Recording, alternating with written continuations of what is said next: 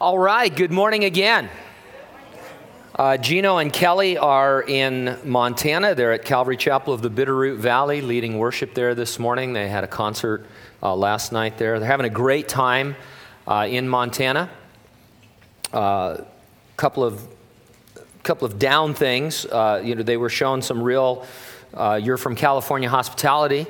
So luckily it's a rental car, but somebody keyed their car while they were asleep, and that's why Hertz exists, I guess. So anyway, and then this morning he texted me, and he said at breakfast somebody said to him, "These are real pancakes, not like the kind you get in San Francisco." It took me about an hour to figure that out. I think I've got it worked out, and I see me at the door afterwards if you don't, and I'll tell you what I think that means. So anyway, pray for them on their trip back, and it's cool that we were able to send them out, and they're a blessing to the church there. The church there is pastored by my friend Dale Lewis, who was at Calvary Chapel in Merced. He went to Hamilton, Montana to take over a church that was in a time of division and struggle, and has built it back up. And it's a really great ministry that they've got going there. Let's see, they're done now because they're an hour ahead. They're on some kind of crazy mountain time, and stuff. So not California time. But anyway, I don't think they'll be moving there anytime soon for those of you who and thought that they might. But anyway, open your Bibles now to Acts chapter 9. We're going to continue our verse-by-verse, chapter-by-chapter study through the New Testament book of Acts.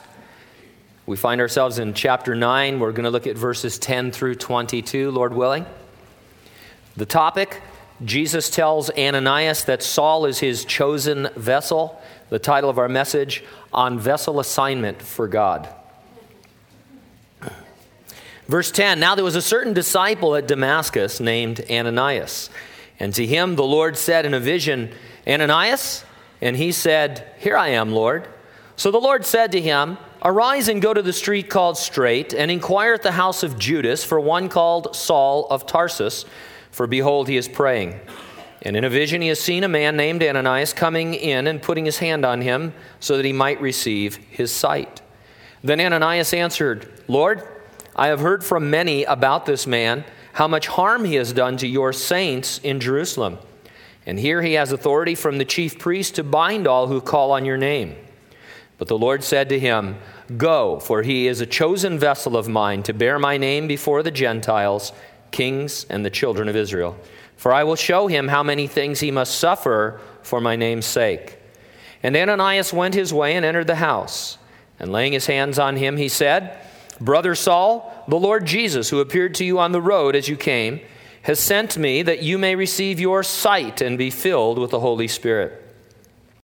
Immediately there fell from his eyes something like scales, and he received his sight at once, and he arose and was baptized. So when he had received food, he was strengthened. Then Saul spent some days with the disciples at Damascus. Immediately he preached the Christ in the synagogues, that he is the Son of God. Then all who heard were amazed and said, Is this not he who destroyed those who called on this name in Jerusalem, and has come here for that purpose, so that he might bring them bound to the chief priests? But Saul increased all the more in strength and confounded the Jews who dwelt in Damascus, proving that this Jesus is the Christ. Let's pray. Now, Lord, we thank you for these words. And we appreciate them, Lord, because they're able to reveal Jesus to us. Risen from the dead, ministering to us from heaven in the power and by the strength of the Holy Spirit, going from heart to heart, reminding us of your love. We ask that as we listen, Lord, we would be listening for that still small voice from within, the Spirit of God, prompting and urging us to see your love and grace, your mercy and forgiveness in the lives of these saints that have gone before us and in our lives as well. We pray in Jesus' name, and everyone said, Amen. Bob Uecker was a mediocre Major League Baseball player for the Braves, Cardinals, and Phillies. He was a career .200 hitter. He became much better known after his playing years were over as a comedian, poking fun at his own undistinguished career. When asked what he considers the highlight of his baseball career, he says, in 1967 with St. Louis, I walked with the bases loaded to drive in the winning run in an inter-squad game in spring training. I think that a lot of Christians put themselves in the category of Bob Uecker when it comes to their walk with the Lord. We don't have a lot of spiritual career highlights. Ananias, therefore, might encourage you. He steps onto the scene, prays for Saul, then disappears. He may have had other great spiritual highlights, but as far as we know, this might be the spiritual highlight of his Christian career. Saul goes on to have a career filled with highlights. His every day is a highlight reel when it comes to Saul, who would be later known as the Apostle Paul. Every day, some new and amazing episode. We can learn from both men. I'll organize my thoughts around 2 points. Number 1, Jesus sees you as a vessel he can choose. And number 2, Jesus sees you as a vessel he has chosen. First of all, in verses 10 through 17, Jesus sees you as a vessel he can choose. On his way to persecute Christians in Damascus, Saul met the risen Lord Jesus Christ. The encounter left him temporarily blinded. Enter Ananias in verse 10. Now there was a certain disciple at Damascus named Ananias. And to him the Lord said in a vision, Ananias? And he said, Here I am, Lord. Ananias is described as a certain disciple. Now, for whatever reason, this word certain got my attention. I want to be careful because I'm obviously no language scholar, but the real scholars whose books I read describe the word certain as, and I quote, an enclitic indefinite pronoun. If you know what that means, you're smart.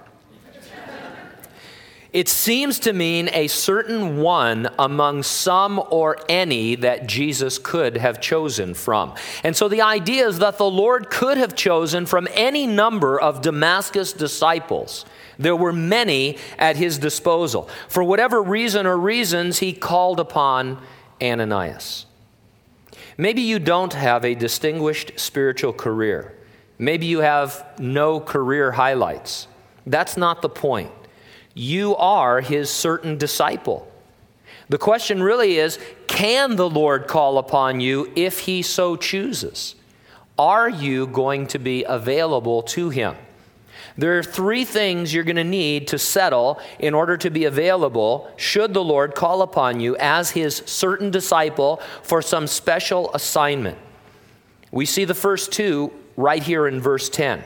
First, you need to have some expectation of what we might call the supernatural. The Lord spoke to Ananias in a vision. There's no explanation.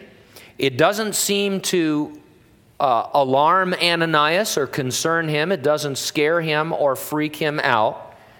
It seems that visions were a common occurrence. In fact, a lot of supernatural phenomena were common to this first church. And as we go through the book of Acts, we've seen that. I've commented many times on how modern commentators are quick to try and squash any supernatural occurrences, today. Yeah, these guys, they were, they needed the supernatural. They had to have God speaking to them in these ways because, they just didn't have all of the resource in the Bible that we have. We don't need any of that, is what the common thinking is. Taking nothing away from the completion of the Word of God, God still wants to speak to us by the still small voice of His Spirit. He's able to give us words of prophecy, words of knowledge, words of wisdom. He can reveal Himself in waking visions if He so chooses. The idea isn't the particular way that God reveals Himself, but the fact that He still does, and that we would not think that a strange thing. I think we sometimes miss out on assignments the Lord has for us because we're not really expecting Him to call upon us, and we're therefore not developing any sense of hearing His voice or following His leading in our lives. A second thing we see here, very obvious, Ananias immediately responded with words a servant would use. The Lord called to him and he said, "Here I am, Lord." He was reporting for duty. They are words of report. They are words of surrender. You and I need to be ready to say, "Here I am, Lord." For lots of reasons, we are sometimes unprepared for an assignment. We're not keeping ourselves sharp and on call. I've used this analogy before, but it's a good one. Some of you have jobs or careers or situations in which you are occasionally on call. They give you the phone or they give you the pager or they expect you to be within the proximity of your own telephone. And should they call you, you need to be able to respond in a certain period of time. And so that's not the morning you get up and decide to go over to the coast or up to the Sierra because you have to be close to home in case the call comes in for you. As a Christian, spiritually speaking, we are always on call. We never turn our spiritual cell phones off. Oh, thought I'd throw that in. But, so and yet I think sometimes we have this idea that, well, I serve the Lord, I'm in church, this is my ministry, this is when I'm doing that. The rest of the time I'm really just kind of on my own with the Lord. Obviously, He's walking with me and, I don't quit being a Christian, but I'm not really anticipating that the Lord is going to call me to do anything. I did that on Sunday. I taught Sunday school, I preached a message, whatever it was. I do that on Sunday, on Wednesday night, and we lose a sense that those meetings and that service is just to encourage us to be ready for the 24/7 experience of the Lord maybe choosing us as His certain disciple to give us a special assignment. And so we want to keep ourselves sharp and on call. And so in verse 11, so the Lord said to him, "Arise and go to the street called Straight, inquire at the house of Judas for one called Saul of Tarsus, for behold, he is praying. And in a vision he has seen a man named Ananias coming in and putting his hand on him so that he might receive his sight." Jesus gave Ananias a rather detailed itinerary. He told Ananias exactly what was going to occur. He doesn't always reveal so much information. In fact, I'd say normally the Lord only gives you the next step and asks you to just walk by faith. Whether you get a lot of information or a little information, you'll get the information that you need. And we are to just act on that and move forward and trust that the Lord has told us everything we need to know or will tell us more when we need to know it. There's a saying we use that, it's a need-to-know basis. And I'm the kind of person, I like to keep myself in a place where I don't need to know. And I only want to know what I need to know. There are people who want to know everything, but as far as a Christian, you're on a need-to-know basis, and the Lord gives you what you need to know, sometimes a lot of detail, sometimes a little. I'm thankful many times that He's given so little detail, because I can think of episodes in my life where if I had all the details, I wouldn't have gone. Because you don't have a context for what it is that the Lord is really doing. You're not the same person by the time you get to where He's bringing you. And so He really can't reveal a lot of detail to you. But in this case, He gave Ananias a great deal to think about. And Ananias in verse 13 answered, "Lord, I've heard from many about this man, how much harm he has done to your saints in Jerusalem. And here he has authority from the chief priest to bind all who call on your name." Now, I'm not quite ready to label this as doubt or fear. I don't know if we have enough information. I would assume it's fearful, because Saul had come to destroy the church, and now God is sending Ananias into that kind of cage fight with, Saul. It may be fear, but I don't think, we don't get a sense of whether it's fear or not. We just don't know. It could be just clarification that Ananias wants. If it is doubt or fear, then it is encouraging to me, because I see that the Lord understands our doubts and our fears, and we can discuss them with Him. What the Lord gets a little bit unhappy with, and what the angels get really cranky with, is disbelief. When the Lord either himself or through an angel comes and says, this is what's going to happen, and the person disbelieves it, that's a different story. But if you just have a doubt, we're just human. Of course we have doubts. Of course we have fears. There's that part of us which is spiritual and fearless and knows that you can't be killed until God is through with you and that he knows your last breath. And then there's that part of us that doesn't like to go through suffering and is a little bit concerned about what that's really going to be like. And I think the Lord understands all that. And at least he did for Ananias, because in verse 15, he doesn't rebuke him. He just clarifies and says, "Go, for he is a chosen vessel of mine to bear my name before Gentiles, kings, and the children of Israel. For I will show him how many things he must suffer for my name's sake." And this is really gentle on the Lord's part. He doesn't rebuke Ananias. He says, I'm going to give you more, in fact, information than you even need to know. And as far as Saul, he's not going to hurt you. In fact, he's going to have a lot of suffering in his life. And really, he's revealing to Ananias something he may not have known, and that is that Saul had gotten saved. And at this point, I think Ananias is probably pretty excited about this. We get excited still about famous people who get saved, and even more so, infamous people who hate Christians. I mean, if you heard that certain people got saved, you think, wow, that's fantastic. Sometimes you hear that somebody claims to be a Christian, you think, no way is that person a Christian because of their antagonism towards biblical Christianity. And so Ananias is, he's just a simple believer. He's stepped onto the scene, and now the Lord's told him, I've got an assignment for you. And Saul of Tarshish, hey, I saved him. And he's probably pretty excited. Here in these verses, Saul's professional and personal future is summarized. He's going to go about proclaiming the risen Christ, but along the way, he'll suffer many things. Most of the book of Acts from this point on is an expansion of these verses. It's going to center around the person and work of Christ through the Apostle Paul, Saul, who is also the Apostle Paul. And then verse 17, Ananias went his way and entered the house, and laying his hands on him, he said, "Brother Saul, the Lord Jesus, who appeared to you on the road as you came, has sent me that you may receive your sight and be filled with the Holy Spirit." Did the Lord initially tell Ananias that Saul was also going to be filled with the Holy Spirit? Well, not in the version we have. He may have told Ananias this, and the words were not recorded by Luke. He may have told Ananias more than we know. But I thought that it was just as likely that Ananias assumed that Saul would be filled. Jesus had told Ananias that Saul would go forth preaching about him to Gentiles, kings, and Jews. Every first century believer knew that this kind of preaching, any kind of preaching, could only be done by a person filled with the Holy Spirit.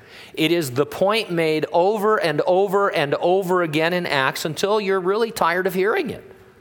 Jesus said, "Wait in Jerusalem until you receive the promise of the Father, power from on high, to be witnesses of me in Jerusalem, Judea, Samaria, and to the uttermost parts of the earth." And so if Ananias hears, Saul is going to be a witness to me, to kings and Gentiles and Jews, then he assumes that Paul is going to have to receive this baptism with the Holy Spirit.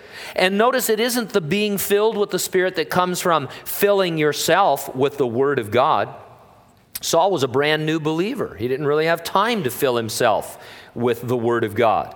This is what we call the baptism with the Spirit, sometimes used interchangeably with the filling of the Spirit. It's the Holy Spirit coming upon Saul to empower him, giving him a boldness to be able to preach and serve the Lord. And that brings us to the third thing that you and I need to be available for a special assignment. We need to be baptized with the Holy Spirit. If you've never been baptized with the Holy Spirit, or if you don't believe there is such an experience subsequent to salvation, or if you have been baptized with the Spirit, but now somehow think you can serve the Lord in your own wisdom and strength, then you're really not going to be getting too many assignments to serve Him, because we need to serve Him by the Spirit, not by might, not by power, but by the Spirit of the living God. Like Ananias, you and I are certain disciples. At any moment, the Lord could choose us for a special assignment.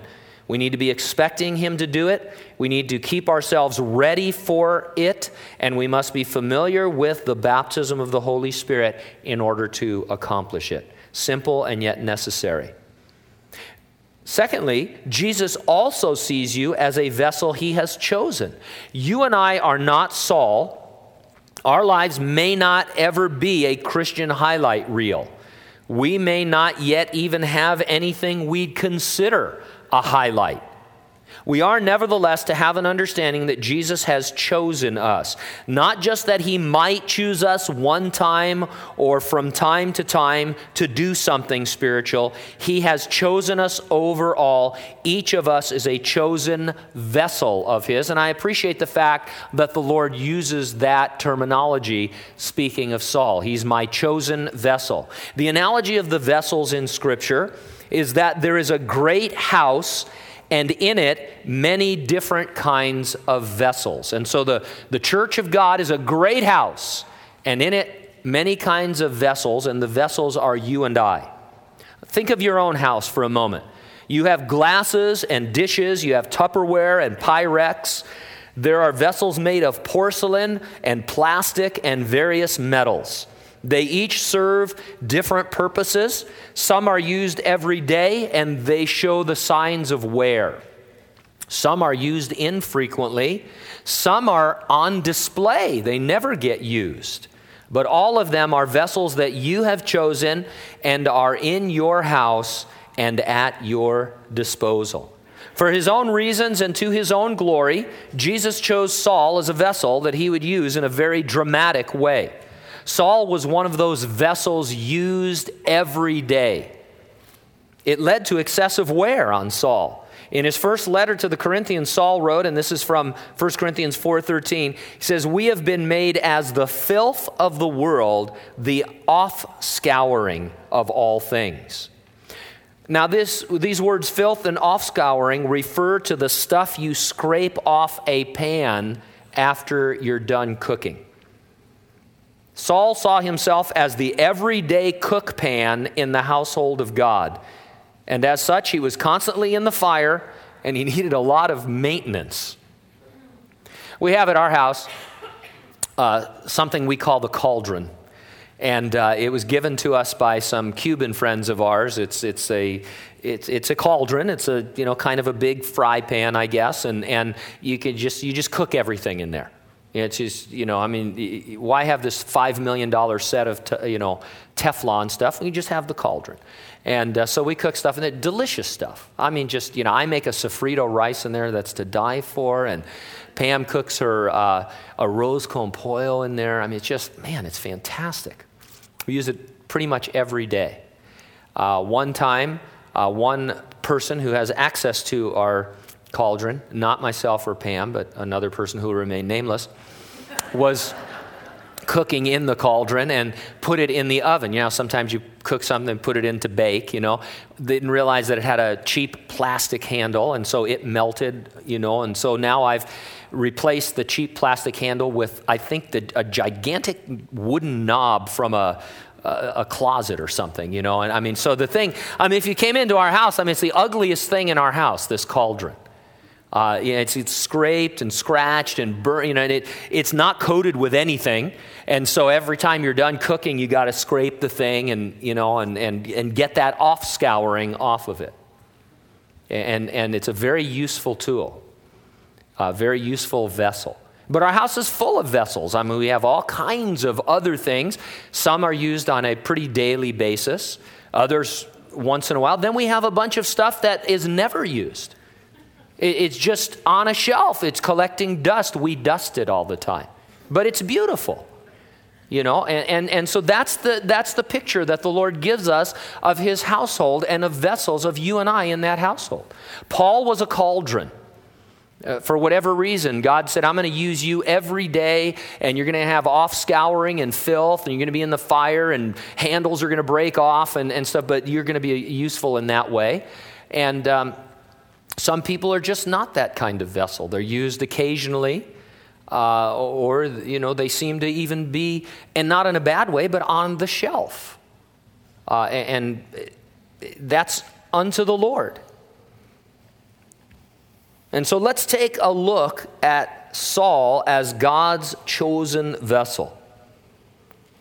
Go back to verses 15 and 16 for a moment. The Lord said to him, "Go, for he's a chosen vessel of mine to bear my name before Gentiles, kings, and the children of Israel. For I will show him how many things he must suffer for my name's sake."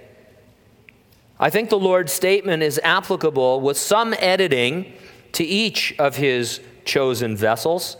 I guess the point I'm making is this: you are a chosen vessel every bit as much as Saul or Peter or even a Billy Graham. The kind of vessel you are is not up to you to decide. You're the Lord's. You're in his house and therefore at his disposal. And so let's say you're a wife and mom.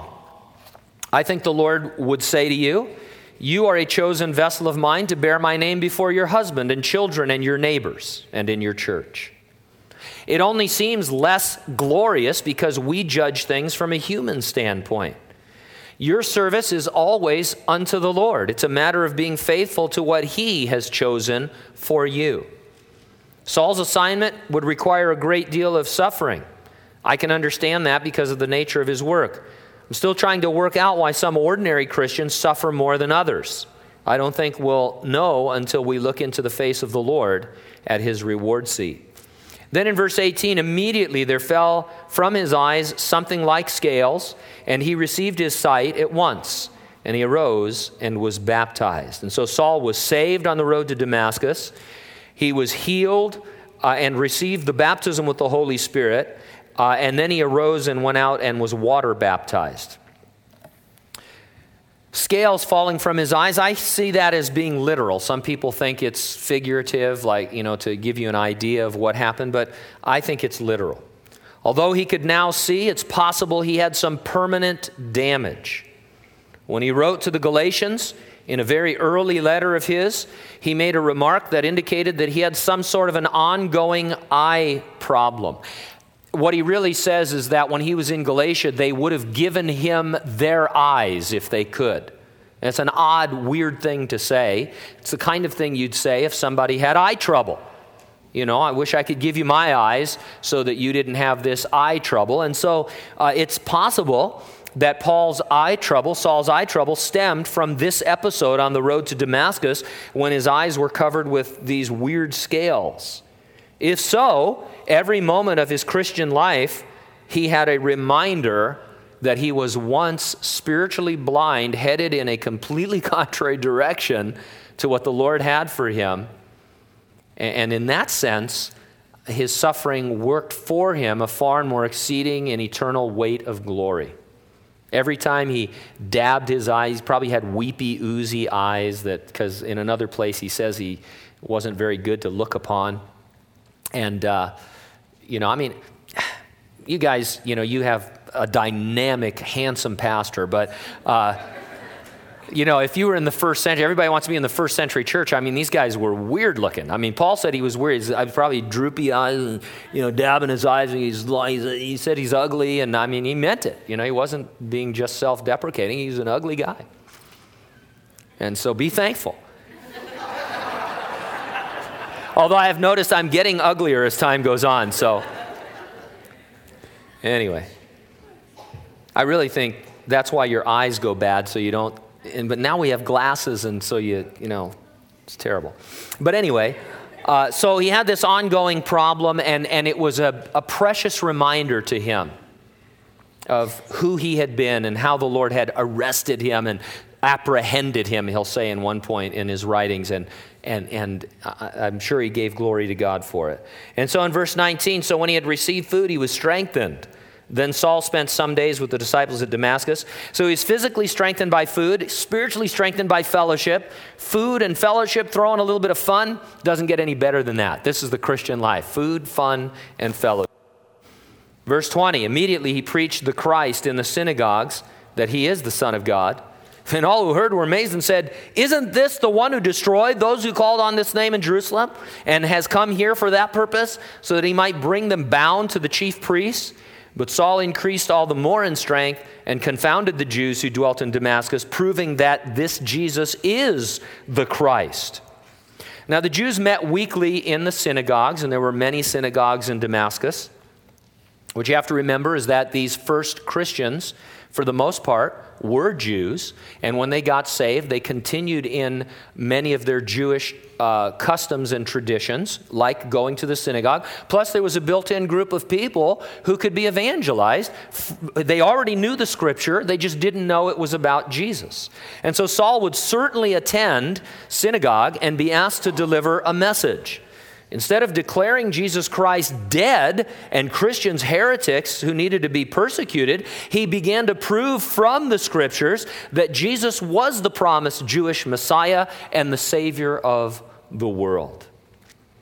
Notice the word immediately. Saul was used immediately, not because of his previous training or upbringing or intellect. He was used immediately because he had been filled with and baptized with God the Holy Spirit. We'll talk more about it as the book of Acts unfolds. Yes, Saul, who would be Paul, had a unique background, growing up, a Jew with all the greatest Hebrew teaching, also being a Roman citizen and having the Greek culture and all of these things. God used all of that, his Roman citizenship and all. But it wasn't that God looked down on and said, we're just hurting here for an evangelist that can go to the Gentiles. I don't know, what are we going to do? And Gabriel says, there's this guy, Saul, I think let's save him. And he'll accomplish that. And it wasn't that at all. It was that God saved him and used his background and brought that into play. When Saul talked about his own background, he said, man, it is a pile of garbage. I don't want to think at all about where I came from. Big deal. I sat under the feet of Gamaliel, the great Jewish teacher. That guy, he's an idiot compared to the Holy Spirit. So what? I'm a Roman citizen. I'm a citizen of heaven. And every step of the way, Saul would tell you that all of that was rubbish and refuse and garbage. And so the reason he was used isn't, here's the thing. When famous people get saved, sure, they can give their testimony, but they need to, it's not because they're famous and that God has to have them in order to get other people saved. Not at all. And so we want to be careful sometimes. A lot of famous people have supposedly come to Christ and been thrust into the Christian limelight, only to months or years later totally recant and say, I was never a Christian. I was just a phase I was going through and things like that. And so we want to be careful about that kind of thing. Saul was used immediately because he was saved and baptized with God the Holy Spirit. He would go on to have a notable Christian career. In fact, Bible commentators can't help but describe him as the greatest Christian of all time. Is he? Or are you? In the end, it will be you and Jesus face to face. You won't have to go through the Paul the Apostle Hall of Fame to get to the reward seat of Jesus Christ. The Lord's not going to take you and show you, this is where my son Saul was stoned to death, and I brought him back to life. Over here is where he wrestled with, Satan in Ephesus and stuff. It's not going to be like that. It's going to be you and the Lord. You won't be judged by his accomplishments. In fact, you won't even really be judged by your accomplishments. You're going to be judged, according to the Scripture, by your faithfulness. What did God ask you to do? So let's get back to my house and the cauldron. So you've got this cauldron that we use all the time, and then we have, maybe a porcelain pitcher. It sits on the shelf. Occasionally, maybe a flower or something goes in it, but for the most part, it's just there for decoration.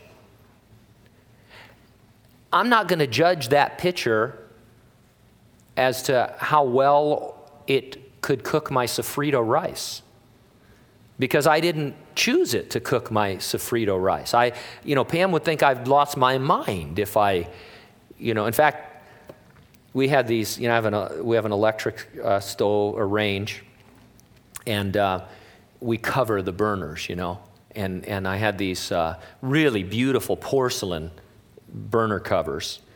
And sure enough, I turned on and turned off the wrong burner.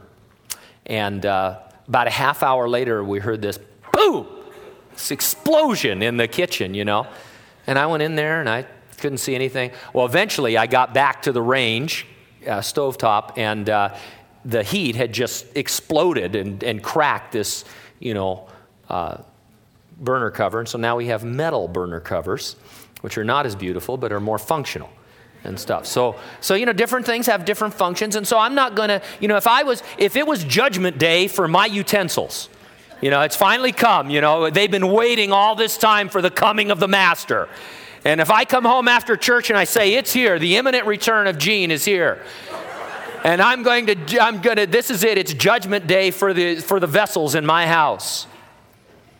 I'm going to come to the cauldron, I'm going to say, well done, thou good and faithful cauldron.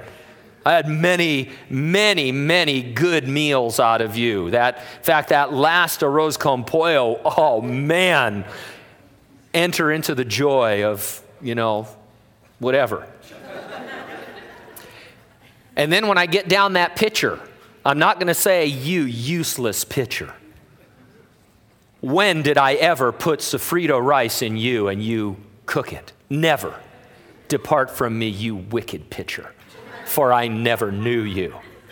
No, I'm going to look at the pitcher and I'm going to have a completely different point of view, a completely different reference. Pitcher, you were so beautiful sitting on the shelf. I could always count on you during the spring to hold those beautiful flowers. And every spring when I got you down, and I apologize that there were spiders in you, because I didn't get to clean you as often as I would. And then when I put you in the center of the table, and there you would give the added display to those flowers. I mean, you can't just throw flowers on your table, It doesn't really work. You got to have them in this. Well done, pitcher. Enter into the joy of your Lord. I have salt and pepper shakers that I've never used. I have a lot of stuff I've never used. Now King's Christian Thrift Store has a lot of stuff I never used, but that's not the point. Do you understand what I'm saying? I am the master of that house, and I didn't buy some of that stuff to cook with. And I'm not going to judge it according to how I cooked with it or how well it handled in that situation. Like it or not, you're a chosen vessel. And it's not your choosing. Some of you are cauldrons. Some of you are pitchers. Some of you are unused salt shakers, I guess. I don't know. But, there's a sense in which overall God has chosen. And I'm exaggerating. Even though you're not Paul the Apostle, God does use you every day. He uses you in your family, in your neighborhood, in your church. There is a definite calling on your life and a gifting that you'll be able to look back on. And then he's also able to use you for what I call vessel assignments, with that play on words. So, it's where, hey, this is what I want you to do right now. You are a chosen vessel on vessel assignment for Jesus. Within your regular daily assignment, you need to expect the supernatural, keep yourself ready to respond, and then be baptized with the Holy Spirit. See what the Lord might want to do with us. Let's pray. Father, we thank you for these things. They're precious. I pray that we would hide them in our heart, Lord, so that we'd be reminded of them from time to time. Lord, if life is anything, it's discouraging, and the Christian life is no exception, though there is a joy in the Lord, the joy of our salvation, the joy of the Holy Spirit, there is a discouragement and even a depression that creeps into our lives, Lord, from time to time. It's part of just being human, and we're sad about it. We wish it didn't happen, but it does. And Lord, there's so many vessels that seem to be of greater honor. They're all around us, Lord, and it has a tendency to bring us down. I pray, Lord, that we would understand that we are your chosen vessel. By your choosing, you saved us when you did, where you did, how you did, for the purpose in which you did. and that we would keep that our focus and let you, and not be concerned about others, Lord, just be concerned about ourselves. That you would increase our joy. Lord, whether we're a pitcher or a cauldron, that we would be ready to say, here am I. We thank you and we praise you in Jesus' name. Amen. All right, let's stand. Some of the guys will be down here this morning to pray with you. As we've gone through the book of Acts, we've talked about this baptism with the Spirit many times, and we saw a few weeks ago how occasionally, God brought it into a person's life by the laying on of hands, either of an apostle or just a typical believer. And so if you're here this morning, you're still struggling with, hey, I don't know if I've ever really been empowered by God and given a boldness to serve Him, come on down and the guys will pray for you for that. Maybe you have some other physical need, or you want to join in prayer for someone else or for something else while we're closing, and after the service, do that. Ushers, we're going to be here in about noon. We'll meet here in the sanctuary, so be back for that.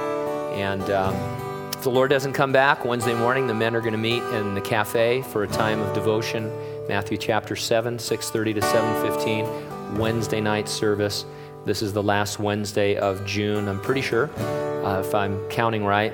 And that means we'll be having our worship and communion service followed by our afterglow. And so plan on being with us on Wednesday as well, if you can. God bless you. Amen.